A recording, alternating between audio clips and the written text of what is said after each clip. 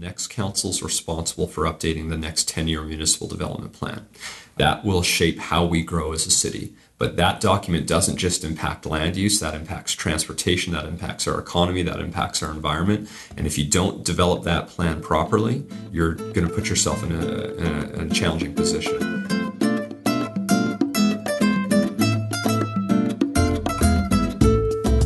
Hi, I'm Jason Scott, and welcome to iloveedmontonrealestate.com. With me today is Andrew Knack. Andrew is the incumbent city councillor for Ward 1 here in Edmonton. Welcome to the show, Andrew. Thanks for having me. So tell me how things are going on the campaign trail. Oh, they're going very well. It's always a busy time as you get closer and closer to the election. Every waking moment is pretty much spent at the doors. As long as people are awake, you don't go out too early or too late. But it's been great so far, and looking forward to continuing to do this. Okay, so this show focuses on real estate related matters, which on a municipal basis is obviously very near and dear to people's hearts on a whole lot of different levels. What sort of feedback are you getting from people when you do door knocking these days? So it really does depend on the community you're in, but especially Ward 1 includes communities that are developing right now that are very new, without a lot of infrastructure. So there's a different set of needs compared to the needs of a lot of the mature communities, which are going through significant change. So speaking of real estate, I mean, you're seeing almost every home that goes up for sale in older neighborhoods is often a possibility for redevelopment. And so that's a big conversation topic in a lot of mature communities. While some people are happy to see new housing come into the neighborhood, others are hesitant as they don't know what that really means and how that's going to impact them. Right. And Ward 1 does cover some older, mature neighborhoods. Very much so. We have some of the oldest, we have the oldest community league in Canada in Crestwood and Parkview. And then, so you have some of those really old communities. You have some that were part of the town of Jasper Place when they were built in the 50s and 60s. There are a few communities that are in the early 80s, and then you have some of the newest communities. So you've got very different generations of communities in Ward 1. Okay. With regards to infill, and Crestwood is a perfect example of a neighborhood that's seen lots of redevelopment for a number of years now. So they've been the leading edge on that in your ward, probably. What do you hear from people there when you talk to them? And again, it's very much a mix. I think you talk to some people who love to see new housing go up, who recognize in particular in communities like that where infill has been occurring for really almost a decade. Almost every single bungalow that's sold in the community of Crestwood gets torn down and something new goes in its place. I think more recently, though, you're seeing a different or a variety of options go up. Oftentimes in the past, it was simply bungalow was torn down and a new sort of whether you want to call it a monster home or just a larger single family home on the 50-foot lot goes in. You're now starting to see some of the new narrow homes go up on the 25-foot lots. And so when you talk to people, again, you get that range. You have some who are happy to see any type of new housing. They see that as a revitalization of the community. They see new housing as something that, helps increase property values in the neighborhood as well. But you certainly have some who are concerned. They don't necessarily know that new infill development can increase property values. They worry about the impact of something new getting built right beside them. Mm-hmm. They worry about construction at times and how that's going to impact them throughout that process. And then you have some who don't want to see any change at all, and I understand that perspective. It is very tough when you've spent your entire life, when you've raised a family in the community, and you start to see the housing change. It can be jarring for people. What I don't think is often considered is that, of course, many of these communities have already seen significant changes in the last 30 years because the populations have dropped dramatically. The schools are in low enrollment. We have local businesses that often don't have the population base anymore to be sustainable. And so that this is part of a natural transition of a city, but particularly a city that used to be sort of a large, small city, and now we're turning into a small, big city. Mm-hmm. And this is what happens in larger cities. You do go through that transition, but I understand the challenges for some people, and that's why Council's been working on trying to enhance things like the construction practices, increasing fines on those who aren't following the rules, and making sure that there are more opportunities for redevelopment. Right. Okay. One of the issues that Edmonton would have is we don't have natural geographic constraints like, say, a Vancouver has with the mountains and the ocean, or Toronto has with their green belt, etc. So we could theoretically have unlimited development in outlying neighborhoods. What sort of issues do you see coming from that? Well, and I think that's why, generally speaking, everyone understands why the city has to work on infill. We could grow out forever, but we can't, because that's financially challenging for a city. That really challenges your sustainability financially, because you have to build new police stations, new fire halls, rec centers, parks, libraries. So that creates a challenging dynamic. You've got the environmental challenge. We're using up premium agricultural land, and I think people hate to see a lot of that farmland used up, and don't want to see that continue, at least at the pace that we've been doing it over the last 2 decades, really. Mm-hmm. And then the other challenge, again, goes back internally within the mature communities, having seen that just huge drop in populations, but particularly in children. It's why you see many communities struggle to have schools stay open. In fact, just very recently, Edmonton Public School Board made some decisions for some West End communities where they are going to be closing some schools once they do a rebuild in certain areas. So that's never really good for a neighborhood. I think, generally speaking, again, why everyone gets the city needs to focus on infill.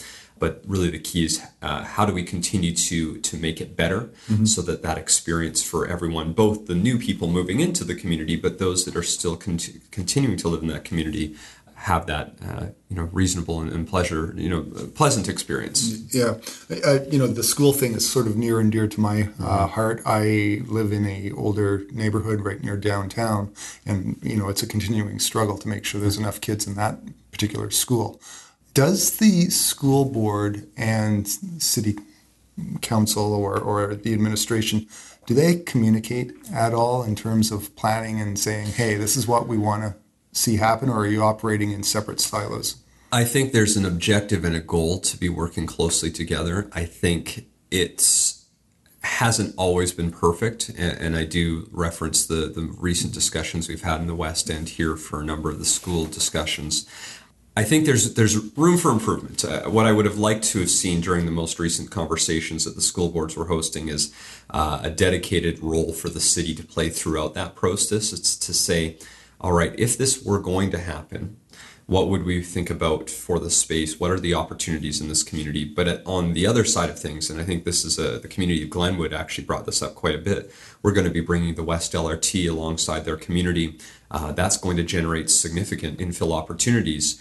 And their community had suggested to the school board, saying if the city is investing in this and they have a desire to see infill, maybe it's worth holding off a little bit to let that process really go through itself and bring new people back into the neighborhoods. Mm-hmm. So while I know the decisions were made, I think there's still some opportunity we have right now, because they're not closed today. It's only once you get some of these new buildings built would that conversation begin to happen. So I think there's some opportunities citywide still for the school board and the city to work more closely together to really identify those opportunities and say, across the city, we're working on opportunities to provide more infill, more housing choice. And therefore, let's not make any hasty decisions, because we want to bring those populations back up to what they were 30 or 40 years ago. The other thing is communities go through a natural life cycle. Yeah. So those communities 30, 40 years ago that were jammed full of kids, now the parents of those kids are moving on. That's right. Right? And so you're getting new families going in even without infill. That's right. Yeah. And the only challenge we run into is that when you go back 40 years ago and look at census data, the average household size in Alberta was about 4 people per household. The average household size now in Alberta is around 2.5 per household. So even though there is a bit of a natural rejuvenation or revitalization, because the populations and the average family size are much smaller, you can't get to those levels that you had 30 or 40 years ago simply replacing one house for one house and bringing in a new family. Right. And that's part of why the city's looking for additional opportunities to bring people back. Right. Now, but I would argue that some of that number decreased, the 2.5 as an example. I mean, a lot of those are yes, let's say divorced families. Absolutely. We still have the same number of kids. They're just split up between two households, right? That's a great point. Yeah, and I mean, you don't want to solely rely on that number. It's just something to think about as we go through that transition in our communities. There are a lot of seniors who are living longer and staying in their home for longer, and that's a great thing. We want to encourage that. And I mean, part of when we think about infill is often we're just thinking about either large single-family homes on 50-foot lots, larger homes on 25-foot lots, but we also don't think about, as much as we should, things like courtyard housing, where you have 30 or 40 units of semi-detached single-story housing for seniors.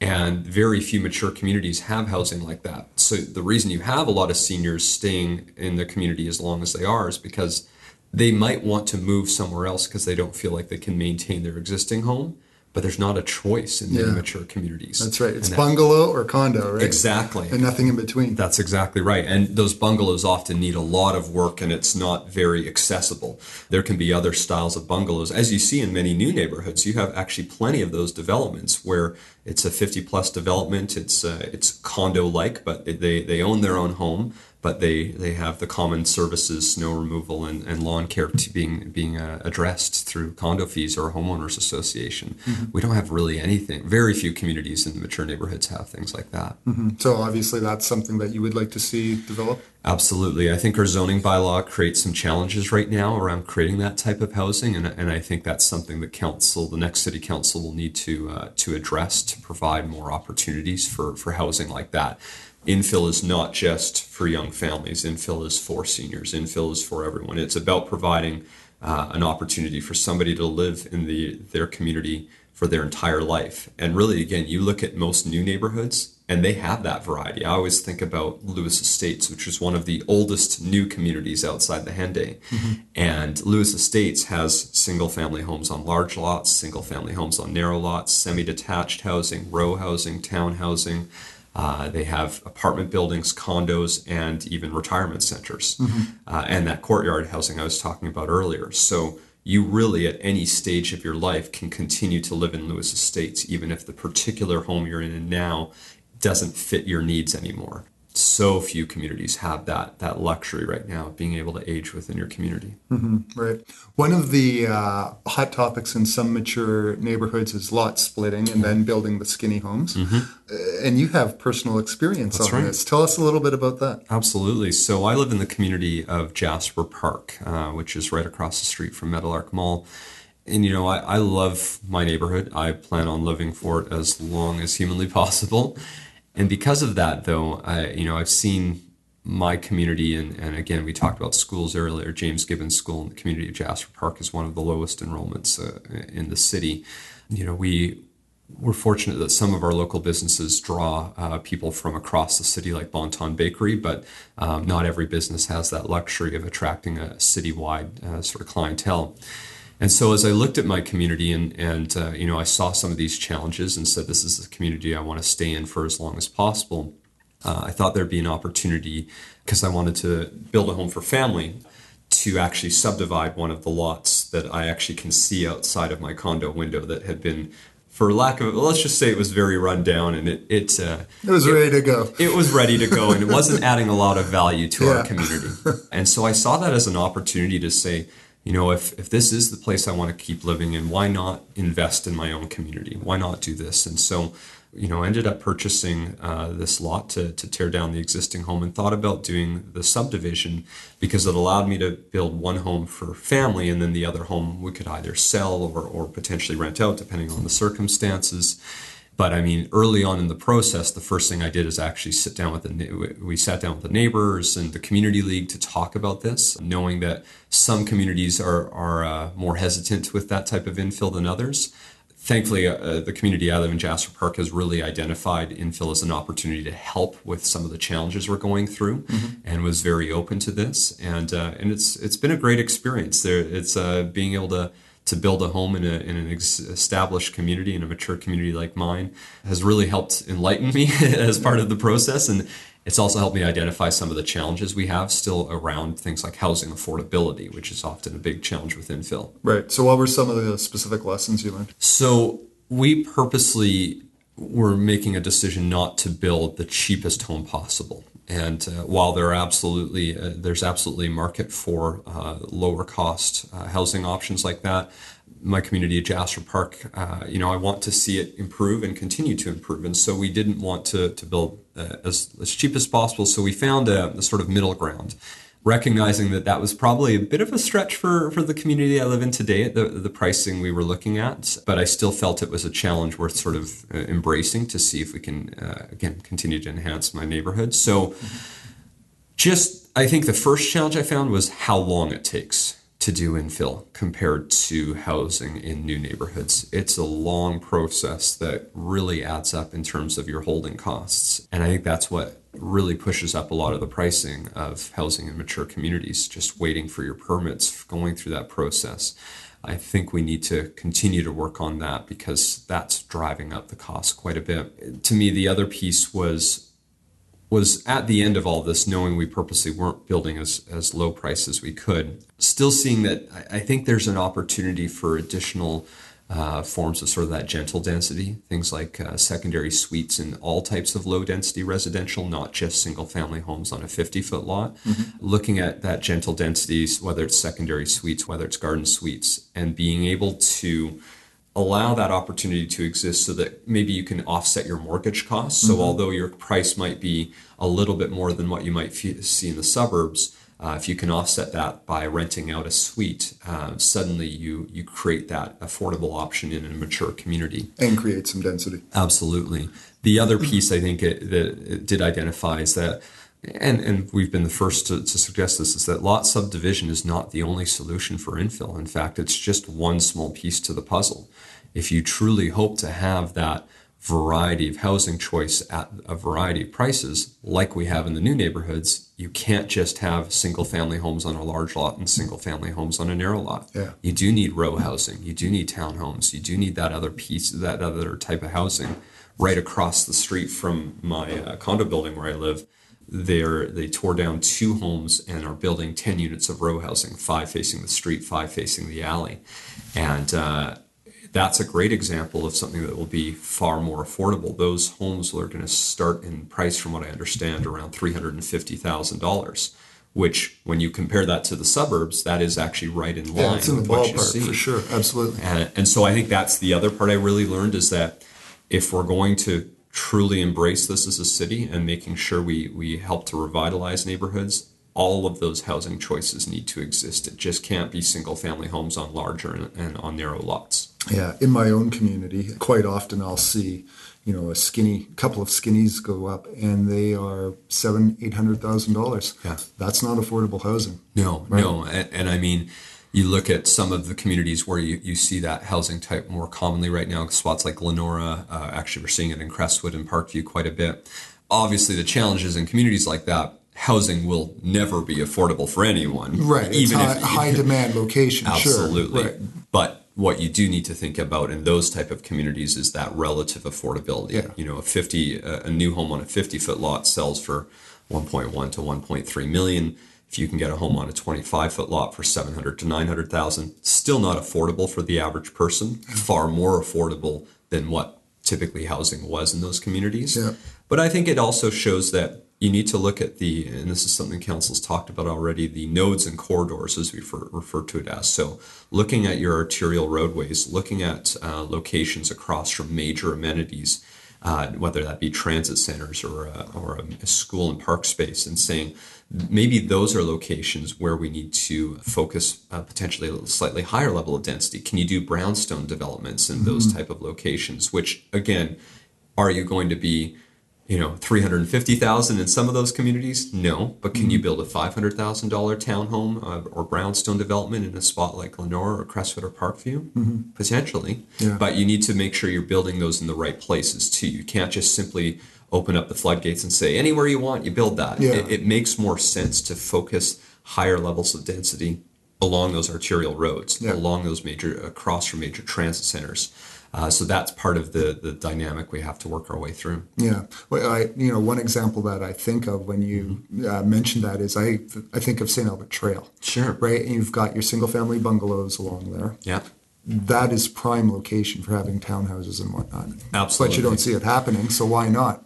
I think there's a couple of reasons we haven't seen it. And in years past, when Edmonton used to do neighborhood structure plans or area redevelopment plans, they used to do the rezoning at the time of passing the plan.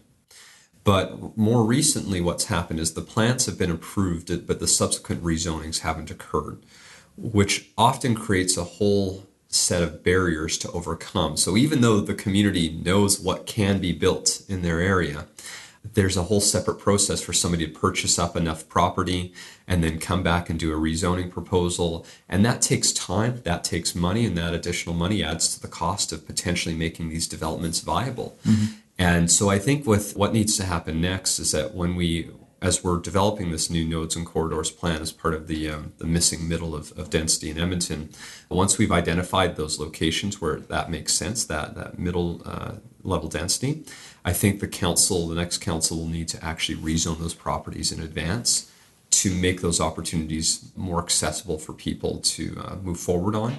Because as we know, one of the big challenges is just acquiring the necessary land too. That can often take time. But if that land has been rezoned, I think that might change the conversation a little bit. Mm-hmm. It might not be the only way to solve it, but I think it's one way. And again, the other piece is still, I think you need to look at those opportunities for things like secondary suites and garden suites on all low density forms of residential, which is what you see in most major cities. And again, it's because they have geographical constraints. They have to do that. Yeah. But for us to do that, I think again makes those locations like a St. Albert Trail suddenly far more attractive for somebody who's thinking of doing some development. They say, well, not only can I buy these properties and do some row housing, we could potentially do a secondary suite, which makes that townhouse more attractive to a young family who's starting out, who might be debating between the suburban communities and the mature communities. Now they can buy that out, rent out the basement suite, at least for a couple of years to help cover off mortgage costs, and then they're good to go. Or, again, an opportunity for a senior to say, listen, maybe I'm going to sell my bungalow, but I want to build a single-story garden suite, either on my existing property or maybe on a new property, and then have the main home rented out as a supplemental income as they're on a pension and fixed income. Mm-hmm. A lot of seniors we have are house rich and cash poor. And so opportunities like that, I think, will help provide more incentive to do development throughout the city. Right. Okay. Going back to your personal experience with your build, how long did all the permitting and the red tape part of it take? We submitted permits, and I think it was around 4 months in many cases to get everything we needed to. And this is, again, you think about how that compares to greenfield development and how it's typically a 2-week process right now. And this is even after having, and while I'm sure not everyone in my community was happy with that development, I think, having talked to the immediate neighbors, having worked with the community league to go through that process, there was a general understanding and general support, I would say, of that new housing type. But then you have to wait for this long process. Mm-hmm. Meanwhile, the community has seen this house. We knew that I've been staring at it for 10 years out of my life, out of my window of my condo, and just knowing that it wasn't getting the care and attention it needed. And so to go through that process of getting sort of the community's general buy-in to that, and then having to wait 4 months and always get the question like, oh, well, when are you starting? Has something gone wrong? And no, we're just waiting for this process to go through. Right. And if that process happens at the wrong period of the year, you lose a construction season, and then you're waiting that much longer. Absolutely. I mean, while I know it is possible to do some of that foundation work in the winter, it's not advisable to do so, at least in our climates. And so it can create major challenges if you miss that 4-month period. And that's why I think you usually see such a large amount of applications come in right near year end, because everyone wants to make sure they're ready for as soon as the weather turns and they can start going. Yeah. If you maybe made a mistake, if this is your first time doing building, we had a great builder who helped us go through that process. But if you're somebody starting out and you want to do that yourself, you're a young family and want to build a property and you don't know all the ins and outs, and maybe you make a mistake on your drawing, what does that mean again for this process? Does somebody even decide to take the plunge and build a house for themselves? I think that's often when we talk about sometimes the complaints about infill, people usually always say, well, it's just developers and they're trying to make money. Well, first of all, there's obviously nothing wrong with somebody who's looking to make some money and build new housing. But I think the reason we see it's developers and often not just families doing it themselves is because the process is daunting. It's expensive. It's timely. And I think if you aren't willing to address that, you're not going to see individual families come together and make a decision to invest in a mature community, which is a concern. So do you think there's a priority at the planning level to try to ease the red tape in the process? There is a bit of a will, I would say, on the council side, and I think our administration is starting to get there. I'll credit Councillor Michael Walters for often raising the point of we have a process for builders who have proven their reputation in greenfield development to give them an expedited permit. We don't have that right now for infill development, and his suggestion was, can we create that? And I do believe there's a plan to work on that and create something like that, because if you do have somebody with that proven track record who works with the community, who doesn't have construction issues, and who really takes pride in the work they're doing, why wouldn't we want them to do more housing in our mature communities? Yeah, and there should be a level playing field. Absolutely. Yeah. Okay. Many communities in your ward will benefit or be impacted by the planned West LRT expansion. Tell me a little bit about where we are in the process for that LRT and what sort of challenges or opportunities you see with that. Absolutely. So very excited about the West LRT. Living about half a block away from the Meadowlark LRT station is something I've been looking forward to since I've been in the city. Where we're at today is that the route was approved back in 2009. So that's long since been set, coming along 104th Avenue through merging onto the Stony Plain Road portion, 156th Street, and then onto 87th Avenue all the way out to the west of Lewis Farms Transit Center. Now, where we're at is that council just about it was in April, made a decision to fund the necessary land acquisition costs to purchase up the land needed to do, whether it's construction laydowns, whether it's areas where we will need to actually take out some properties to have the necessary width to build it.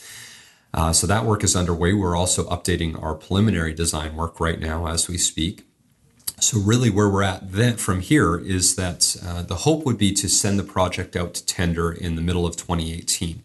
The only thing that would stop us from going out to tender in the middle of 2018 is if the province doesn't make their formal announcement of support and provide the funding for the West LRT. Now, they have verbally expressed support many times about the West LRT, and in fact, Calgary just before Stampede had an announcement of about $1.5 billion for their LRT network. So it is almost all but certain we will have a similar investment being made from the province for our portion of the LRT funding. And assuming that comes in the next few months, then the city will go out to tender in the middle of 2018 with the hopes to start construction. In our latest report, they even said maybe as early as late 2019, probably more likely beginning of 2020. But there's really nothing holding us up right now for the West LRT, which is great news. There's a few additional conversations the next council has to have. We may look at some additional grade separations beyond what was in the initial plan, which was just to go above 170th Street. There may be additional grade separations at 170th Street and 87th Avenue, Stony Plain Road and 149th, and a couple of other locations.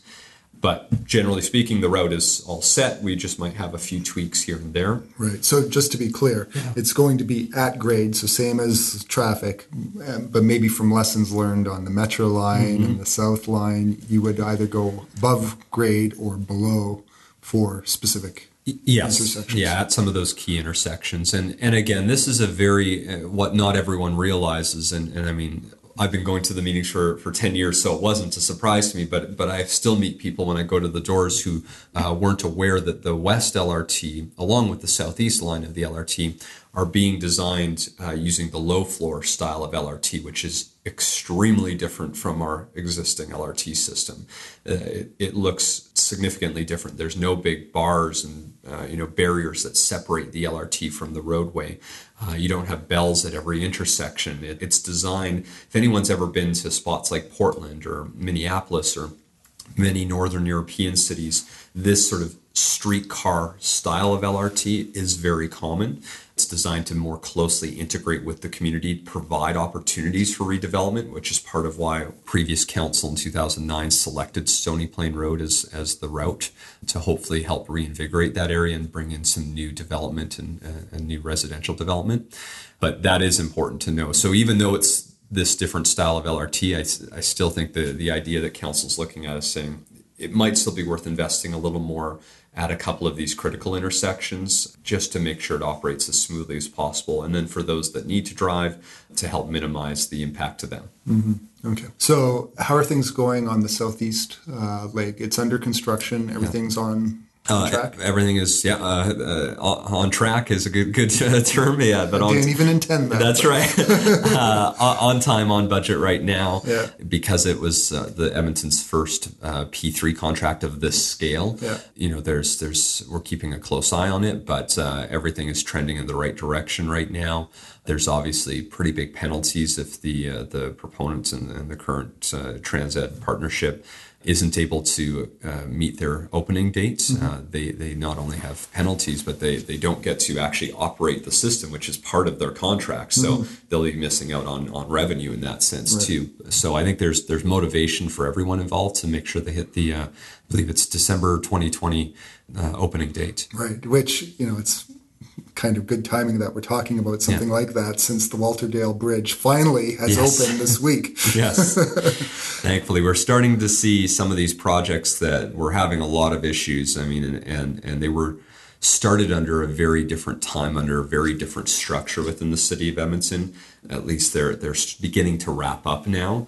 And there have been so many lessons learned and so many changes within the city of Edmonton. You shouldn't expect to see that with a lot of these newer projects that started in the last couple of years, because the systems have changed. Our tendering processes have changed. Even just the reporting system to council has changed. So I think people can be a lot more confident going forward about our major projects. Even today, we're at with 85% of our major projects are on or ahead of schedule, and 93% of them are on or under budget. That's a good trend. We obviously want to see that number continue to rise, and the many changes will help with that. So these major infrastructure projects will continue to open, and which will help the city as a whole. Yeah. So I drove across the Walterdale last night for the first time. I thought it was pretty impressive. And of course, it's right beside Rossdale. Yes. So what are your thoughts on what should happen to the Rossdale area going forward? Well, I think, I think there's a desire to see that get put to use and have some life brought into it. Obviously, the one piece that really needs some additional work is that the community had previously worked on an area redevelopment plan for the area and spent a lot of time and a lot of years developing what that plan would look like. So I think as part of this, we are re-engaging that community to talk about how we can update that plan to allow the Rossdale area to really improve and again, the existing community is fantastic. It's just that space. There's so much opportunity for that site, and we just need to make sure we're working with the community as part of it, and it's not just the city as a whole. We have to remember that this is going to be a fairly major project for the local community as well, and we'd like their support in developing that future plan. But just to be clear, sorry to interrupt, but just to be clear, we're talking specifically around where the old Rossdale power plant is. Exactly. And so I think there's a lot of opportunity for significant redevelopment there. I mean, what we have there is not, I think, adding a lot of value to the community or to the city as a whole. And so it would be nice in 2018 to be able to provide some firm direction as to how we're going to see that area proceed. What would you like to see happen there? I don't claim to have the perfect design plans yet, but I think, again, you have opportunities. We've seen different people bring forward proposals around this canal and this residential mixed-use developments. And I think it's a prime site for something like that. Ideally, it'd be great to make sure that whatever's being done helps bring more people to the river valley as well. I think that is we don't take advantage of this asset nearly as much as we should, and we've already started to see even something like the accidental beach, and just suddenly that when you have the right kind of amenities, how many more people will take advantage of it. So I think whatever we're doing there, and I don't proclaim to have the solution today, but I'd like to make sure it's both great for the local community, but great for activating space around around this entire river valley and letting people getting to enjoy it. Mm-hmm.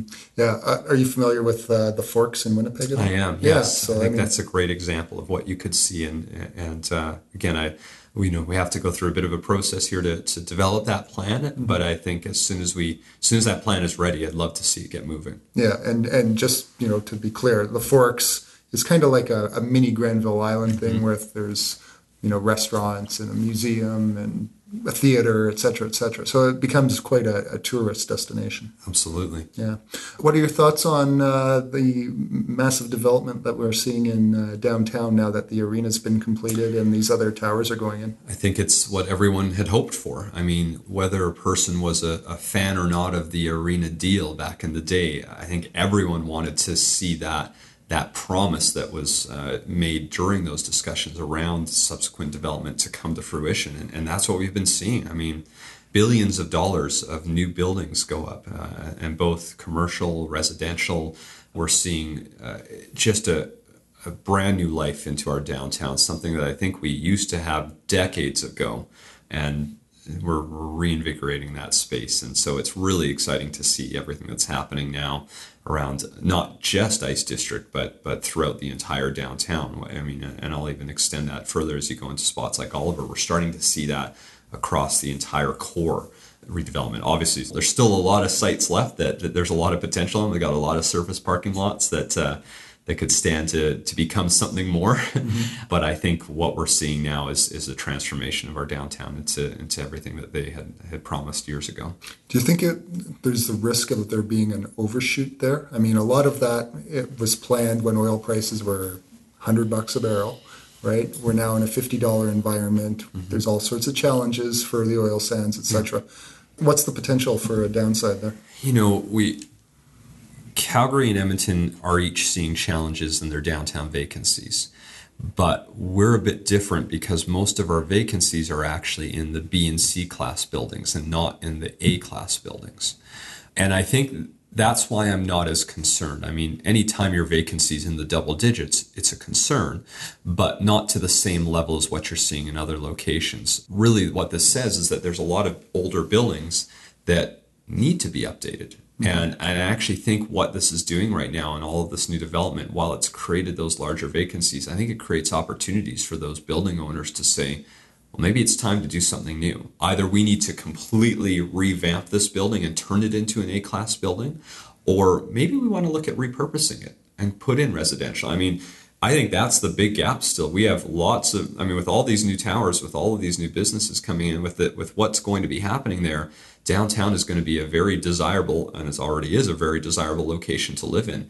There's great opportunity for B and C class buildings to be repurposed into lower cost residential housing for those who want to be where the action is, yeah, and are looking for that different type of housing options. And so, it's something we need to keep an eye on. And actually, I brought forward a discussion point a while back around keeping an eye on the vacancies and seeing how the city can be supportive as part of the repurposing process. And so, yeah, I know the Edmonton Economic Development Corporation is keeping an eye on it. We're all sort of working together on this. This isn't something that we're ignoring. We know that if we don't watch it closely and be willing to be nimble and adjust quickly, that it could become an issue. But for now, I think this development is actually significantly more positive than negative. Right. Okay. Yeah. So now what about the east side of downtown? I live just below 95th Street and Jasper Avenue.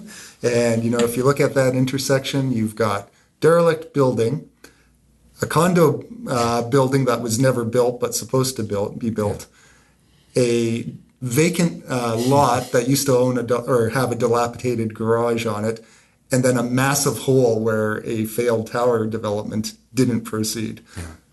I've been living in the area for 17 years. Yeah. Not much has changed. How are you going to solve that problem?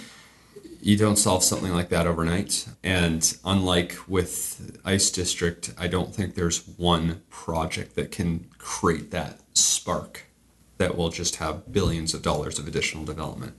I think we've seen some smaller projects go forward. I mean, even something like the Hyatt Hotel, which is phenomenal for the area and such a beautiful building, and I think really adds to it. But I think the city needs to be willing to keep an eye on the plan, the Quarters Area Redevelopment Plan, and see if there are opportunities we're missing. Maybe something in that plan is stopping us from from developing it the way we want. So I think it would be worthwhile of re-engaging with the community to talk about what may or may not need to change to help bring in that development that you want to see. But if there was a quick solution, it would have been done already and we would have had it. But you can't force an area to redevelop, but you have to, through your policies, through your zoning, make sure that you're not restricting the potential for that to come forward. I think through the approval of the 80-story tower, and while that was a split vote, even though I didn't support that particular development, it wasn't because I didn't think it was going to be good. In fact, I think it could really have a positive impact for the area.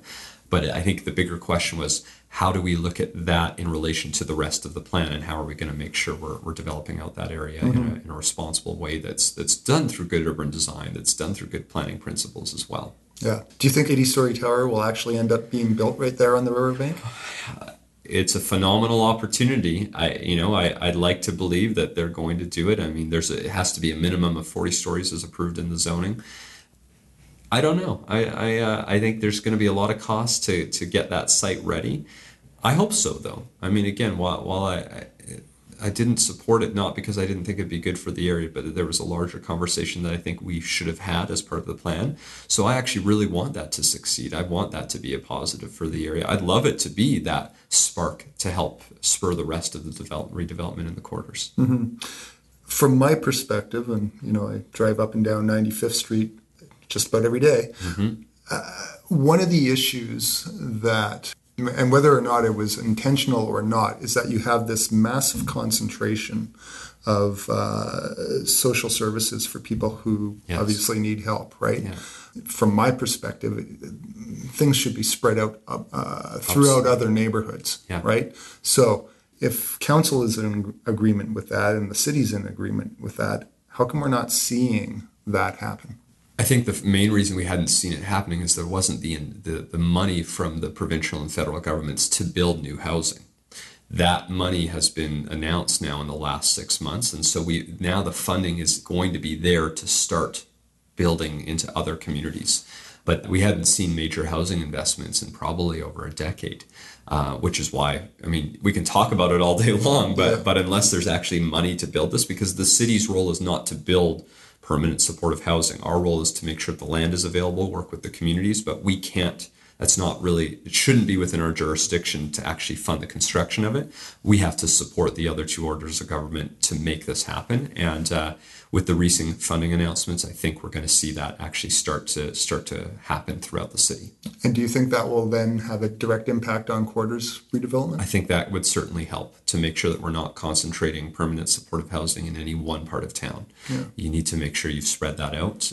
We all play a role in this, but if you over-concentrate an area, that can be a deterrent. Yeah. I mean, I think that is that stigma, for lack of a better word, has been, one of the reasons you haven't seen much go forward on the quarters. That's probably a fair point.